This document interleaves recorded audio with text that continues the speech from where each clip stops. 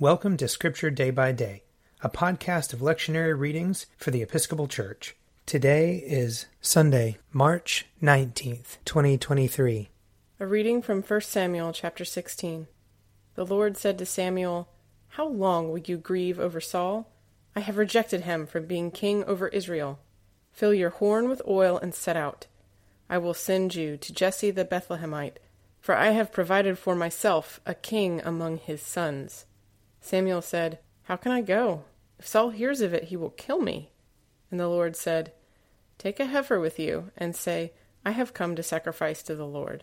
Invite Jesse to the sacrifice, and I will show you what you shall do, and you shall anoint for me the one whom I name to you."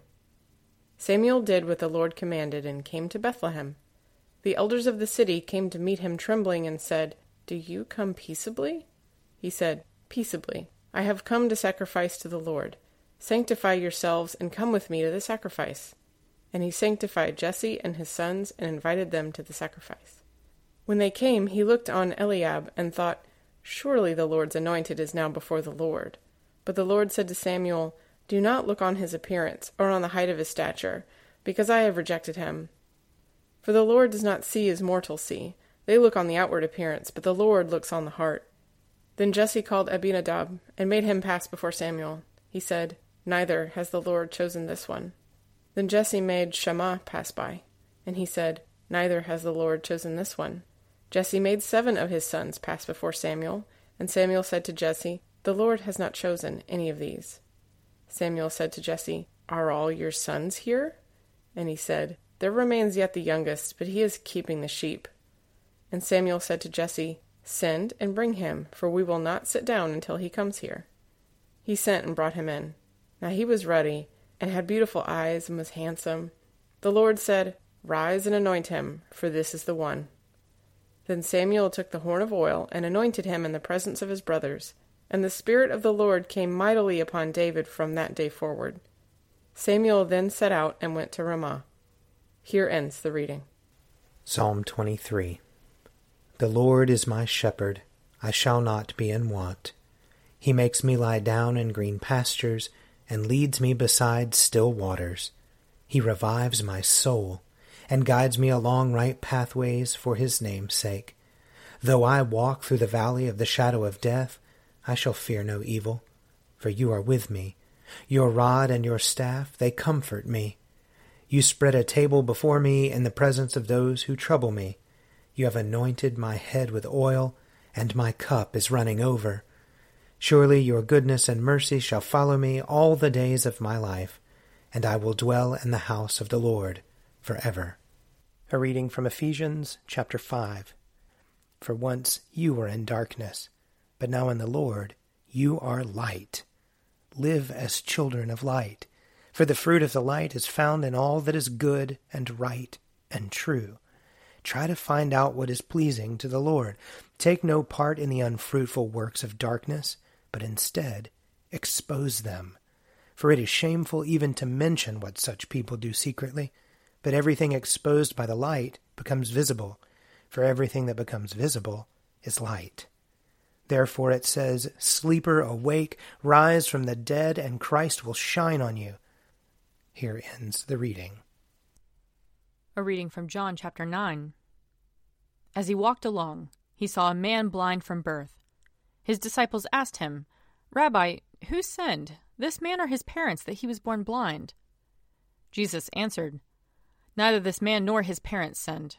He was born blind so that God's works might be revealed in him. We must work the works of him who sent me while it is day. Night is coming when no one can work. As long as I am in the world, I am the light of the world."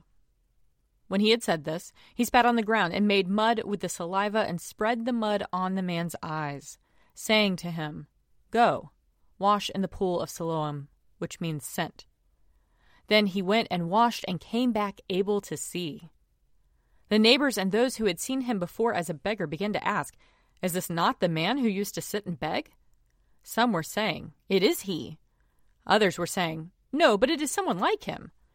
He kept saying, "I am the man." But they kept asking him, "Then how were your eyes opened?" He answered, "The man called Jesus made mud, spread it on my eyes, and said to me, 'Go to Siloam and wash.' Then I went and washed and received my sight." They said to him, "Where is he?" He said, "I do not know." They brought to the Pharisees the man who had formerly been blind. Now it was a Sabbath day when Jesus made the mud and opened his eyes. Then the Pharisees also began to ask him how he had received his sight. He said to them, "He put mud on my eyes, then I washed, and now I see."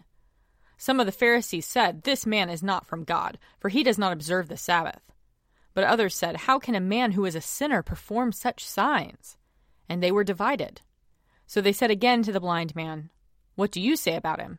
It was your eyes he opened." He said, "He is a prophet." The Jews did not believe that he had been blind and had received his sight until they called the parents of the man who had received his sight and asked them, "Is this your son, who you say was born blind? How then does he now see?" His parents answered, "We know that this is our son, and that he was born blind, but we do not know how it is that he now sees, nor do we know who opened his eyes. Ask him. He is of age. He will speak for himself." His parents said this because they were afraid of the Jews, for the Jews had already agreed that anyone who confessed Jesus to be the Messiah would be put out of the synagogue.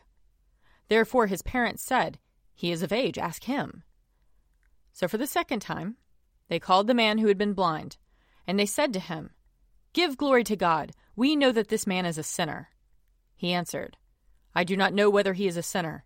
One thing I do know, that though I was blind, now I see." They said to him, "What did he do to you? How did he open your eyes?" He answered them, "I have told you already, and you would not listen. Why do you want to hear it again? Do you also want to become his disciples?" Then they reviled him, saying, "You are his disciple, but we are disciples of Moses. We know that God has spoken to Moses, but as for this man, we do not know where he comes from." The man answered, "Here is an astonishing thing. You do not know where he comes from, and yet he opened my eyes. We know that God does not listen to sinners, but he does listen to one who worships him and obeys his will. Never since the world began has it been heard that anyone opened the eyes of a person born blind. If this man were not from God, he could do nothing." They answered him, "You were born entirely in sins, and are you trying to teach us?" And they drove him out. Jesus heard that they had driven him out, and when he found him, he said, "Do you believe in the Son of Man?" He answered, "And who is he, sir? Tell me, so that I may believe in him." Jesus said to him, "You have seen him, and the one speaking with you is he." He said, "Lord, I believe," and he worshipped him. Jesus said, "I came into this world for judgment, so that those who do not see may see, and those who do see may become blind." Some of the Pharisees near him heard this and said to him, "Surely we are not blind, are we?" Jesus said to them, "If you were blind, you would not have sin. But now that you say, 'We see,' your sin remains." Here ends the reading. If you would like to read a meditation based on these readings, check out Forward Day by Day, available as a print subscription, online, or podcast. I'm Father Wiley Ammons, and this podcast is brought to you by Forward Movement. Learn more about our work to inspire disciples and empower evangelists at www.forwardmovement.org.